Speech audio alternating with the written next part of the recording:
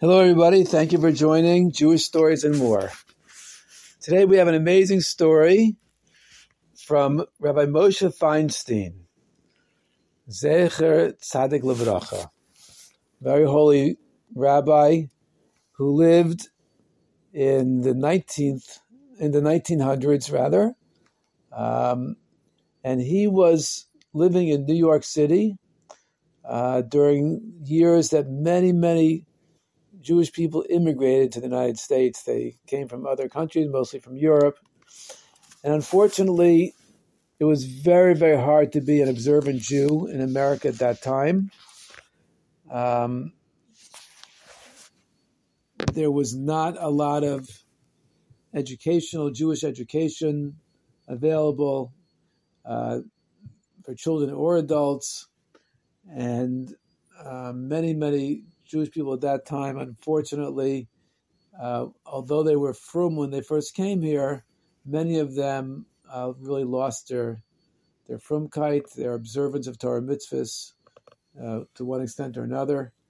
And they simply didn't have the ability, the resources, and knowledge to really resist the assimilation, and also the economic ability.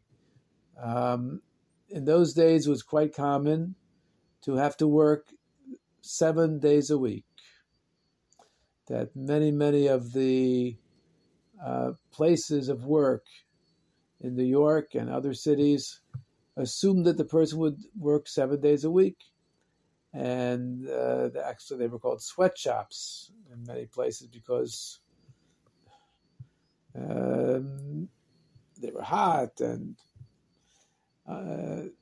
the work was very demanding and long hours. And if a person didn't show up one day, then they lost their job. So quite often people would work from Sunday till Friday, that they would then not come on Shabbos, and then they would not have a job. So it was very hard. Many people could not handle this challenge of having to look for a new job every week. And so this was part of what Moshe Feinstein's challenge was as a rabbi, of encouraging people to try to keep Shabbos, even though it would come at great cost, because many jobs ended on the seventh day when they didn't show up, and then they'd have to find another job, and it was very hard to earn money and so forth. But there was one particular person who really took seriously Rabbi Moshe Feinstein's teachings and his encouragement to keep Shabbos, and he managed to do it. Although it was very difficult, he managed to keep Shabbos throughout the years that he was raising his children. And when his children grew up, he was very disappointed to see that they did not want to keep Shabbos. And they didn't. And in general, they didn't keep Torah mitzvahs.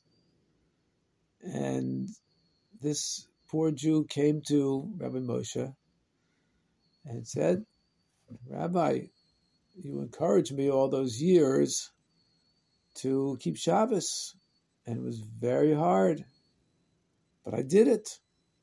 You know that I kept Shabbos all those years. And now my children have grown up and they don't keep Shabbos and they don't keep Torah mitzvahs. Well, how is this fair?" So Rabbi Moshe said to this Jew, "My friend, tell me, when you were keeping Shabbos, did you enjoy it?" He said, "No, Rabbi, I did not enjoy it. For me, Shabbos was like a prison. It was just the things I couldn't do. I couldn't go to work, which of course that meant I wouldn't have a job often, and many other things that I can't do this, can't do that. For me, it was torture." So Rabbi Moshe said, "Well, your children saw that. They saw that for you, keeping Shabbos was torture, and you felt that it was a prison. And therefore, when they grew up and they had their choices to make, they chose not to subject themselves to that. They said, basically, why should we suffer? Now, chas v'shalom, to judge these Jews, we are not judging the Jew in this story or any of that generation. As I introduced the story, that the people at that time did not have the ability, in most cases, to survive that test. And chas v'shalom, to judge any of those people for what they did or did not do. But the lesson is what's most important here. That our Torah and mitzvahs have to be something that we enjoy. Because if we don't enjoy our Torah and mitzvahs, then people who see us keeping Torah and mitzvahs will say, what do I need that for? That person is just, for example, going to shul in the morning because they feel they have to do it. But I see they don't enjoy it. They wish they didn't have to do it. And so why should I want that? Now, of course, I don't mean to say, you must enjoy the mitzvahs. You must enjoy Torah. Because that's also not going to work if a person says, I have to make believe I'm enjoying the Torah and the mitzvahs. But what we have to do is we have to look deeply into what Torah and mitzvahs is and realize that it's the greatest gift from Hashem. Hashem is giving himself to us. And to learn those parts of Torah which explain the greatness of Torah and the greatness of mitzvahs, so that we can learn Torah and do mitzvahs with real joy, with real simcha. Of course, we might have to make believe in the beginning, but it's not really making believe. It's really true that Torah and mitzvahs are the greatest gift, that Hashem really gave himself to us in the Torah and the mitzvahs. And in this way, we can really become close to Hashem, and we can become really one with Hashem. And we can participate in Hashem's great project of making this world a dira lo yizbarach b'tachteinim, to make this world a dwelling place for Hashem here in this lower realm. And we can truly serve God. We can truly serve Hashem through learning His Torah and doing His mitzvahs. The truth is that tremendous blessings come. But this takes work for the average person. The average person doesn't always by nature have an enjoyment for Torah mitzvahs, but we have to try to achieve that. If we find it easy, great. If we had an upbringing which gave us that enjoyment as part of our life, great, wonderful. But if not, it's something that we can achieve to reveal the true greatness of Torah mitzvahs in such a way that we really do enjoy it. And the truth is that being in a state of joy is something which is doable for every single person.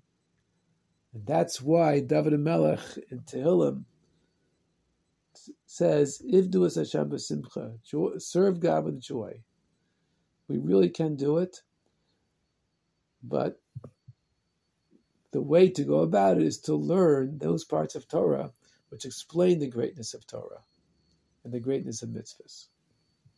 And as I've mentioned before, Mashiach and Yismach, Mashiach, the Messiah, and the person from the house of David, the descendant of David HaMelech, who will save the Jewish people and bring us to Eretz Yisrael and build the Beis HaMikdash and so forth.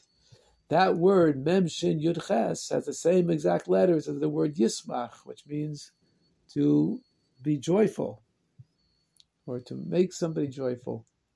Exactly the same letters, Shin and Sin being interchangeable, although in a different order. So we see that Simcha is very much connected with Mashiach. And this is a very joyful time of year when we are close to Hashem. And even the Day of Judgment is also really a great Simcha. That Hashem, who loves us so much, is judging us to help us to improve ourselves. And of course, Hashem judges us with great love. And now, just before we end, we will mention part of a halacha about Mashiach, which is halacha in the last chapter of the Rambam, in which he speaks about the halachas of Mashiach. And we learned yesterday that in the times of the Geula, when Mashiach first comes, he did not have to do miracles. He did not have to make things happen in an unnatural way, a supernatural way. And the first stage of Mashiach coming will not necessarily have miracles, doesn't have to. But when the Torah says that the wolf will live peacefully with the lamb and so forth, the Rambam says these are metaphors. These are examples. For example, those nations which today are evil nations will be at peace with the Jewish people. However, there's a second stage of the redemption in which there will be many miraculous things, such as Tchias HaMesim, the re-enlivenment of the dead, which is certainly not natural. In any case, the Rambam continues, just a short piece. Amru Chachamim, our sages said, Ein beina olam bazelu yemos Mashiach ela shivim malchus bilvad. That there's no difference between this world and the days of Mashiach except the servitude to the nations of the world. Meaning that the first thing that will definitely happen in the days of Mashiach is that we will no longer have to serve the nations, other nations. That's first of all. Later on, there will be many changes, but in the beginning, that's the first thing that we'll notice, that we are not having to serve the nations.